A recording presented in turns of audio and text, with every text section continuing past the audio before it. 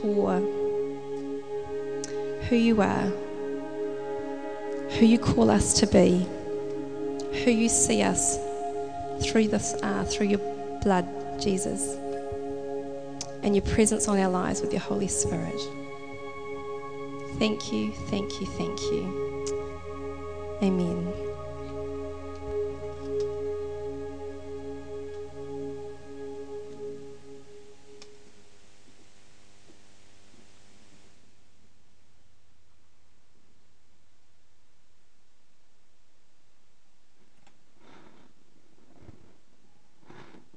Thanks. Another seamless Maharangi Vineyard transition. You didn't even know what happened, did you? Look. Oh well.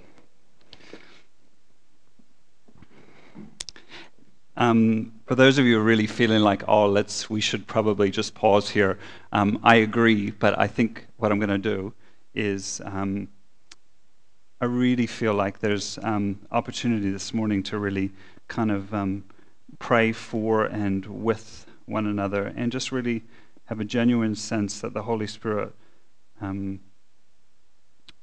would love to move and minister this morning. So we will have an opportunity to do that. As soon as my iPad turns around, there we go.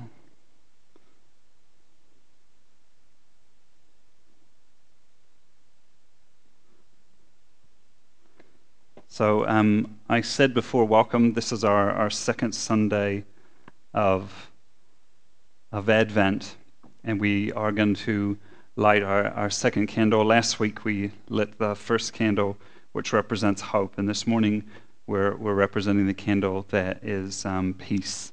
And particularly this morning, I'd like to spend some time in the few minutes that we have together looking at Jesus as the Prince of Peace.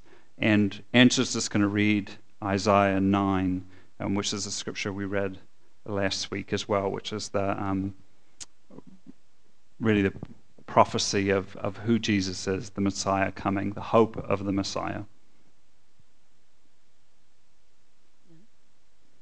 Nevertheless, that time of darkness and despair will not go on forever. The land of Zebulun and Naphtali will be humbled. But there will be a time in the future when Galilee of the Gentiles, which lies along the road that runs between the Jordan and the sea, will be filled with glory. The people who walk in darkness will see a great light.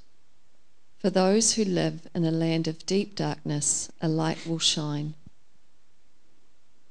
You will enlarge the nation of Israel, and its people will rejoice. They will rejoice before you as people rejoice at the harvest, and like warriors dividing the plunder. For you will break the yoke of their slavery and lift the heavy burden from their shoulders. You will break the oppressor's rod, just as you did when you destroyed the army of Midian. The boots of the warrior and the uniforms blood-stained by war will all be burned. They will be fuel for the fire. For a child is born to us, a son is given to us. The government will rest on his shoulders, and he will be called Wonderful Counselor, Mighty God, Everlasting Father, Prince of Peace. His government and its peace will never end. He will rule with fairness and justice from the throne of his ancestor David for all eternity. The passionate commitment of the Lord of Heaven's armies will make this happen. So it's been our tradition as a church family really to lean into and embrace Advent now for almost 10 years, which has been going on lots longer than that. Just so you know, I didn't invent it. Yeah, and so really a lot of the reasons why is I just personally I love it. I love this season, and I just think for some wonderful reasons is that I just think that as a culture it is a wonderful sort of practice of pausing and refocusing ourselves onto Jesus in a time where we really just race away. We want to sort of get this over with so we can go on our summer holidays. It's a practice, Advent, of just really that is completely countercultural in many ways to where we find ourselves in. And it is an opportunity to slow down and model a different way of living, a way of living that is incredibly attractive, or can be incredibly attractive to those around us. And so I think this year more than ever, I really sensed, kind of coming into Advent, there was a real part of me that was like, great, 4 more weeks. Just hold it together, 4 more weeks, and then it's summer holidays. And then it was like, I don't know if that's the sort of spirit of Advent, really. It's just sort of, I think I might have to spend some time considering that. And as I did, was a wonderful sense of feeling like, and personally in my own sense of weakness and weariness, feeling an invitation of the Holy Spirit, in particular this Advent season, that I really feel like, and this is going to be part of the introduction to the ministry time that's going to come up, is I really feel like this season is a season where the Holy Spirit wants to move in people's lives. And I know that's kind of like, well, he always does. I know, but there is a sense, I feel like a greater sense of his invitation to move, to actually speak into situations and circumstances, a bit like Dej was sharing, that he wants to come and in coming bring comfort, as he so beautifully does. That he wants to counsel, that he wants to bring wisdom where there's just a cloudiness or an uncertain, or you just don't know where you stand. I feel like the Holy Spirit in this Advent season wants to come and bring clarity. I feel like he wants to come and to heal. There's so many of us know so many who are battling really big things. We spent last week praying for Kim, and we're going to do that again this week. And Alan, and as he battles through a really difficult cancer treatment, and lots of others. And I really feel like this Advent season, we have an opportunity to lean into the Holy Spirit and his desire to heal, to restore, to set free. I just love that in the face of, or in the context of what is a very ancient tradition, that the Holy Spirit just wants to move and make relevant, authentic changes in people's lives right here, right now. I kind of got the word this week, contend. I feel like we're in this Advent season. God is calling us to contend for our faith, contend for our loved ones, contend, as Ded's prayed before, for those who don't know Jesus yet. Contend for the situations that just aren't right. They're just not fair. The injustice of the world that we live in. That this season of Advent, where I feel like the Holy Spirit is inviting us to contend for those things. And contending can look like so many things. It can look like praying, getting up early, staying up late, getting up in the night. It can look like fasting. I was waiting for a big cheer, Does anyone else get more hungry than they've ever been in their existence when they decide to fast? Like I could totally easily skip a meal unless I'm supposed to be fasting, and then I just become like I need to eat my own thumb to survive. But it can also look like just having a genuine contention or contending. It might also look like just having a genuine conversation, meeting with God. We had that prayer series a bit earlier on. I think for some of us, contending means lamenting before God. Maybe for the first time or the first time in a long time, being really honest with God.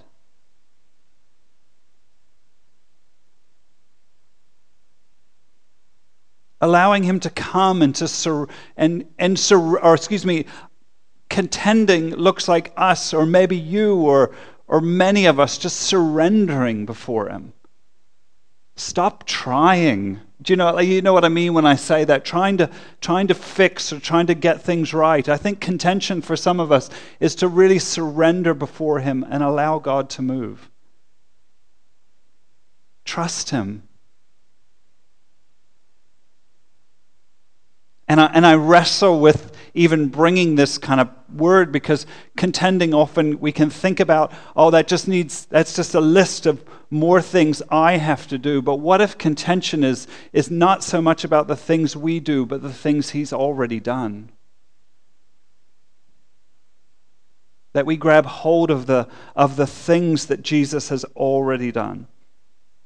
Last week, if you were here, and we built the Advent wreath together, and for the more astute among you will know there has been some slight alterations to the Advent wreath, but that's not because of my need to get it right. It was because a lot of the stuff didn't survive. A lot of the foliage genuinely didn't survive. I promise. I could show the evidence of the dried up things.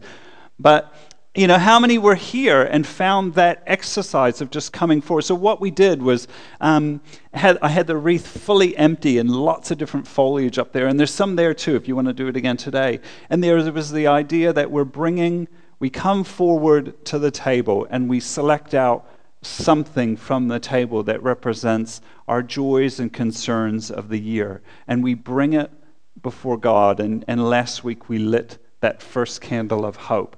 And there was the idea that we can bring all of ourselves to God, and his hope covers everything. Whether that's and so I found that particularly really, really special. Not only because, but because a lot of that idea came out of, God, I feel so weary for this year, and the thought of doing some big Advent thing like I've done in the past just feels just too hard, and I don't have it in me. And so that idea just sort of came from that kind of lament and prayer. And then really, not that you judge it by responses, but of course you do. I had so many responses this week or that week from people that was really profound, that actually made really spoke to me about it. And it was so nice. It was so beautiful to know that came from my weakness, from my, God, I don't have anything. Isn't our God so good? Isn't he so faithful? And so this week we're going to come up to communion, and there's obviously two tables, and if you'd like to take part in that bringing of joys and concerns, if you weren't here last week, there is some foliage there you can bring up, you can add to the wreath. If you've done it last week and you want to do it again, that's fine as well. But you can come over to this side as well. But we'd love you to be part of that, and just really then. I don't know, for me, I was quite overwhelmed at the end of the service to actually see what that wreath looked like. And it was, I think I said last week, it wasn't perfect, but oh my goodness, it was beautiful. There was something really special about that. So certainly there's that opportunity as well. And so this week we are going to light the candle representing peace. And you sort of think, peace, particularly in the year we've had, that just feels like kind of, I don't know about you, but I kind of feel like peace can often feel quite ethereal, like a butterfly floating away, or very utopian, and it feels very disconnected with 2020. I don't think if anyone were to describe 2020, peace would necessarily be one of the words they use. We probably couldn't use a lot of the words we'd use to describe 2020 in this context, but we've faced so much uncertainty. It feels like 2020 has just sort of there's been highlights or spotlights on conflict, on arguments, on conspiracies, and all sorts of things that feel very different from peace. And I love, in the midst of that, we have we have that prophecy from in Isaiah 9 that is still true today. That can be prophesied today over us as well. Yet we have been given a son, and the government will rest on his shoulders. And he will be called Wonderful, Counselor, Mighty God, Everlasting Father, Prince of Peace. And his government and its peace will never end. And so yet again we find ourselves in so many of these messages of there's an obvious tension. Can you see it?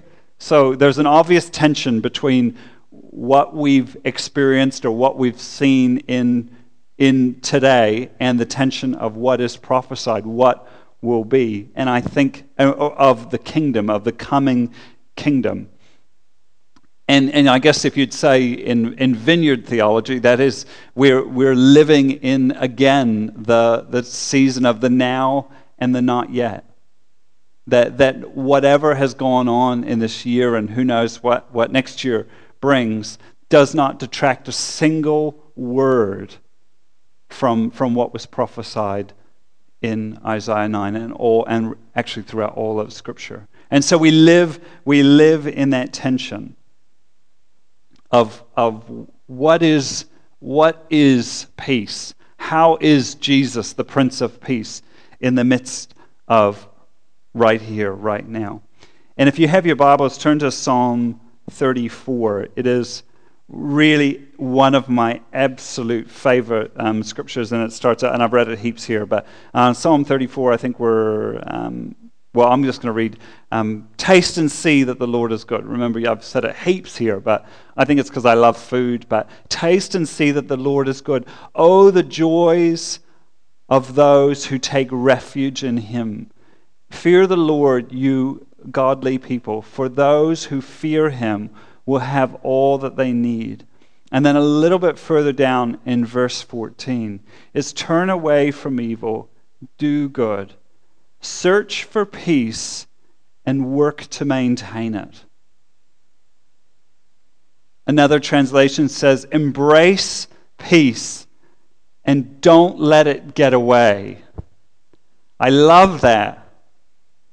I think it's sort of given us a way forward through the tension of Jesus being Prince of Peace and where we find ourselves now. And I have a great example of it this week. Well, I don't know if it's a great example. It was a terrible experience, but a great example.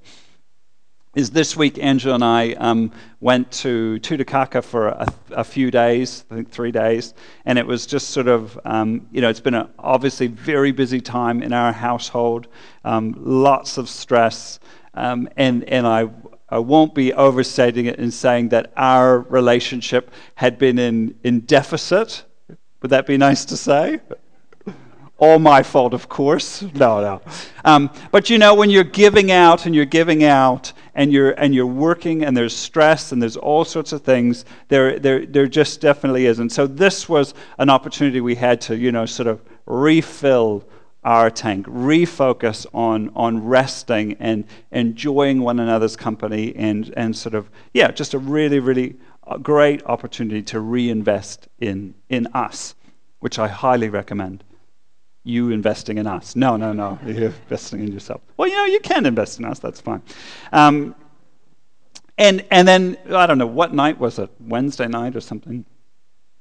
My phone went. And so, because we were both, it wasn't fully, we both went there, knowing we had work to do. And I was kind of well underway of this sort of message. And my phone went, and I got a text. And I didn't know the number. No one's name came up. It just came up a number.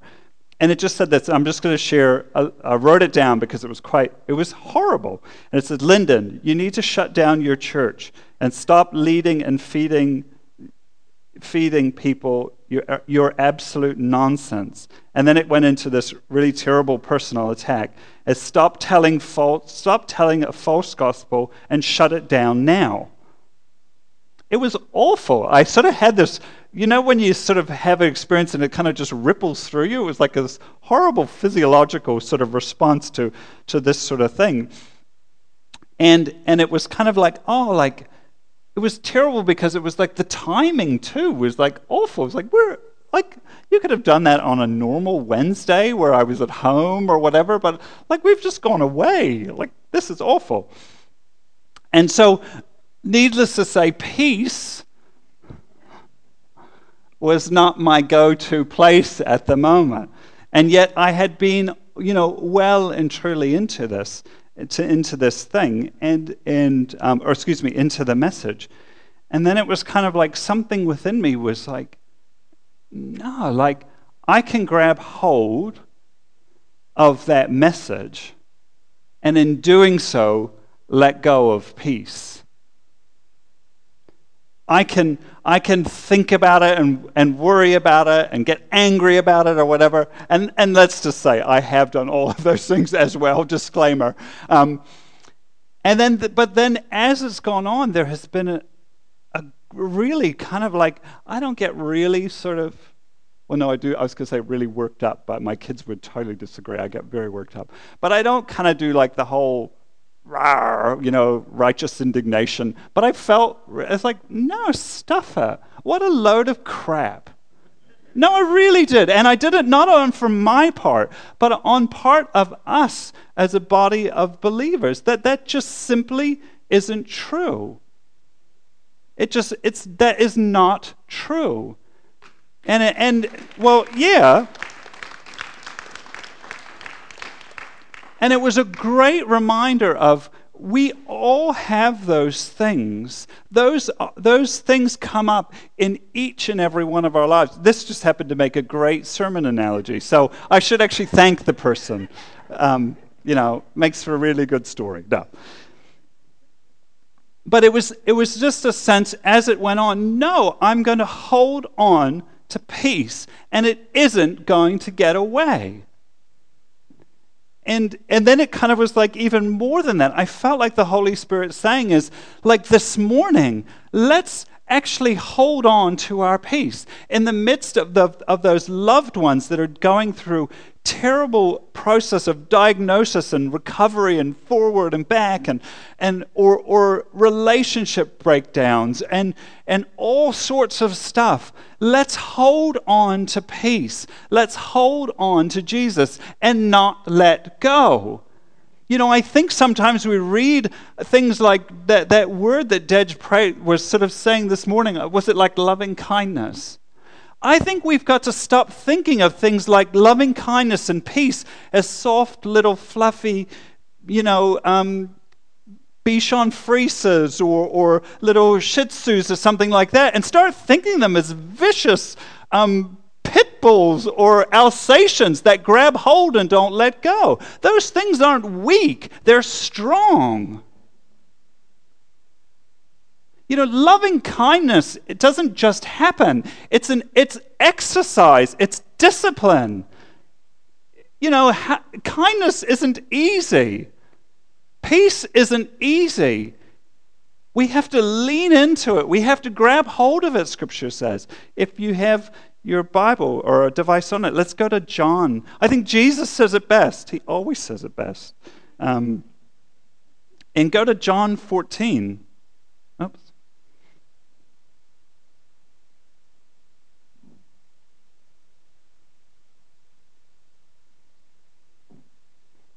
John 14, and I'm going to pick up in verse 25. I tell you these things now while I'm still with you. This is Jesus talking to his disciples and really heading into, right into the cross. But I tell you these things while I'm still with you. But when the Father sends the advocate as my representative, that is the Holy Spirit, this is who we've been praying for, who I believe is wanting to move so freely among us and wanting to really make a difference in us this morning in our time of worship. When the Father sends my advocate, that is the Holy Spirit, he will teach you everything and remind you of everything that I have told you. Peace is being reminded of being taught of everything that Jesus has told us, everything that he's made the way that he's made for us. I am leaving you with a gift. a peace of mind and of heart. And the peace that I give is a gift that the world cannot.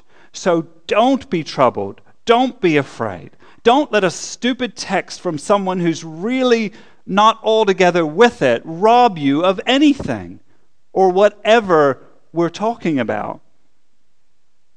If you really love me, you would be happy that I am going to the Father, who is greater than I am. I have told you these things before they happen, so that when they do happen, you will believe. That Jesus' peace is something that the world can't. The world's interpretation of peace is about reordering our circumstances. Jesus' peace has nothing to do with the circumstances we find ourselves in, and everything to do with what he's already done and will continue to do and is going to do again.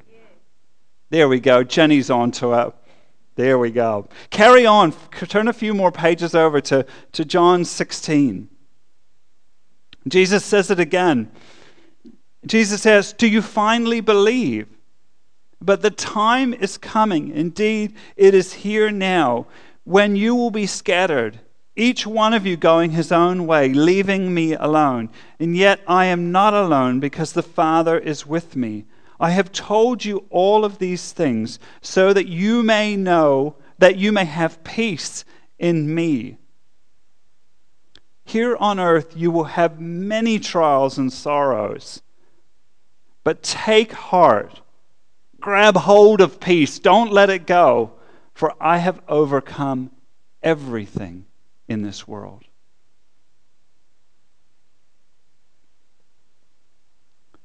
So practically, what does it mean to hold on to peace, to know peace? And I think I've just written a couple of things that I think are helpful. And that is to make space. Again, why I love Advent is all about slowing down, all about not filling up your calendar, but emptying it a bit. Make space and time and discipline to connect with Jesus as your Prince of Peace. And whatever that looks like. And do yourself a favor, let not this moment or the moment we've just had be the only time in your week where you enter into a place and a position of worship. And whether that's with music or going for a walk or going out on a kayak or doing whatever you do, whether it's baking or cooking or, to embrace peace is to meet Jesus, and he loves to meet us in so many different ways, in so many different places. As varied as we are is the ways in which we can worship, the ways in which we can meet him. So that's the first. Embrace worship. Embrace time with him. Be vigilant about it.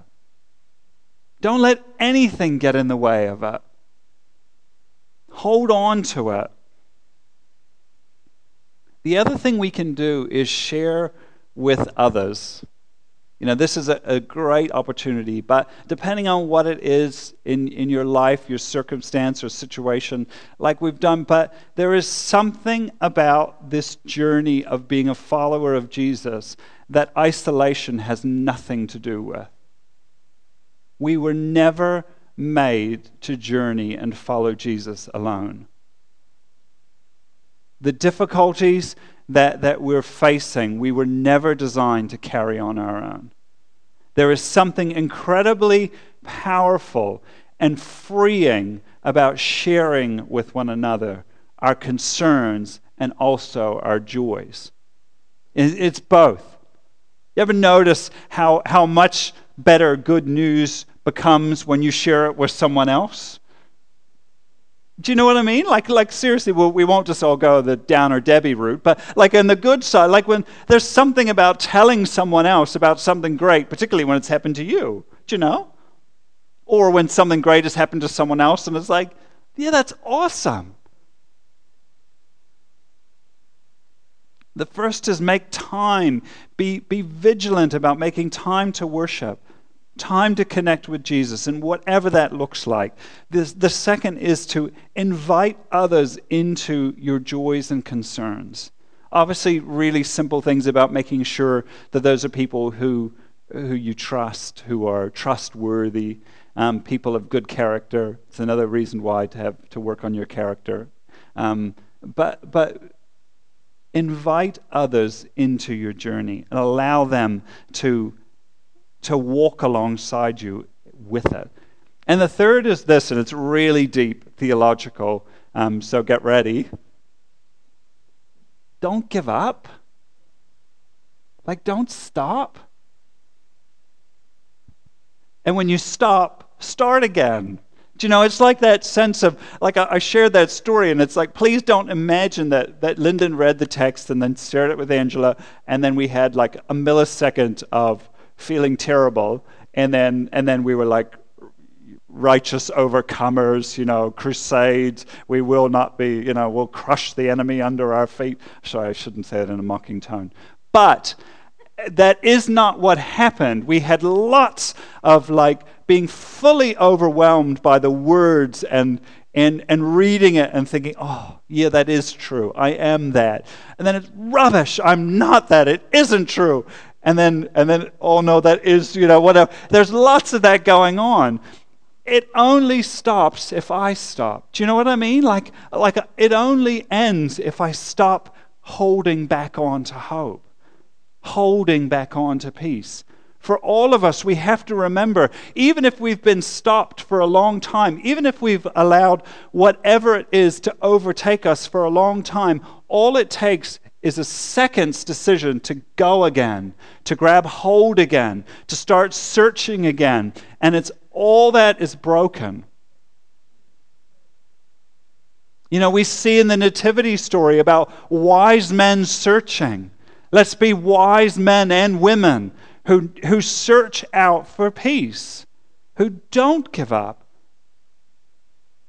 And when we've given up, we stop giving up and get going again. So the rest of the time we have together, I've got a song, if we can get that ready to go. I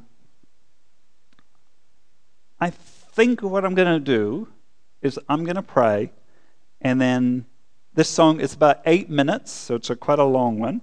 You can take your time just maybe listening to the words, considering what you've shared, and then when you feel ready, you can either come up to this table and take part in the wreath thing, or just go over and grab. If you grab your communion elements and then come back to your seat, and then we'll go from there. So, Father, I thank you that you are the Prince of Peace.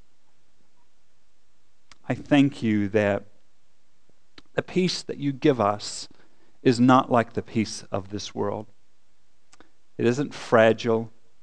It doesn't depend on the ordering of circumstances and the alleviation of pain or suffering.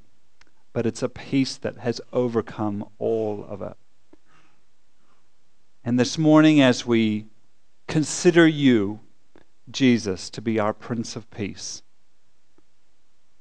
Holy Spirit, would you come and would you move among us? For those of us who are carrying heartache and pain and carrying the heartache and pain of others, God, would your peace come, and would we grab hold of it? So we play that song. So, like I said, the song goes for about 8 minutes. At any point through the song, you can come up, grab your elements, do the wreath thing, come sit down, and then we're going to take the elements together at the end.